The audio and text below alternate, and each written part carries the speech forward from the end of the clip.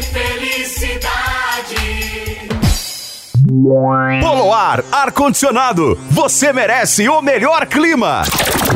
Olá, meus amigos, o É Gol, que felicidade, está no ar aqui pela Jovem Pan. Daqui a pouco bola rolando no Campeonato Brasileiro. São Paulo em campo contra o Vasco da Gama. São Paulo e o Vasco da Gama já fizeram jogos históricos no Campeonato Brasileiro, nos campeonatos nacionais, disputas marcantes. Mas nós vamos voltar ao ano de 2012. Último título do São Paulo. Naquele ano, o São Paulo conquistou a Sul-Americana contra o Tigre da Argentina. Mas enfim, nós vamos falar de um jogo que aconteceu antes desse título, contra o próprio Vasco da Gama, em outubro de 2012. Quem não se lembra de Rogério Ceni, por exemplo? Qual torcedor do São Paulo hoje não gostaria de ter um líder como Rogério Ceni? Na pré-eleição, antes daquele jogo, as palavras de Rogério Ceni ficaram marcantes. Tá no desejo de cada um de vocês aonde vocês querem ir no ano que vem.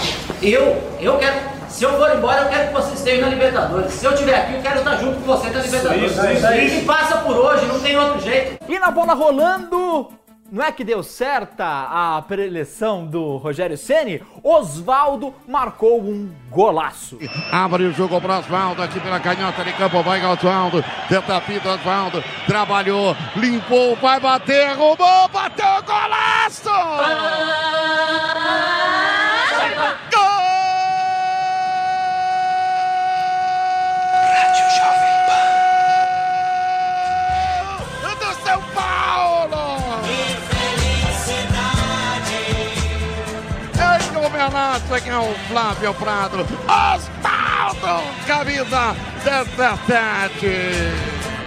Garoto trouxe a bola da esquerda para a direita, bateu com enorme categoria, tirando do goleiro. Olha, rapaz, cheio de curva, no canto esquerdo alto do goleiro Fernando Prado.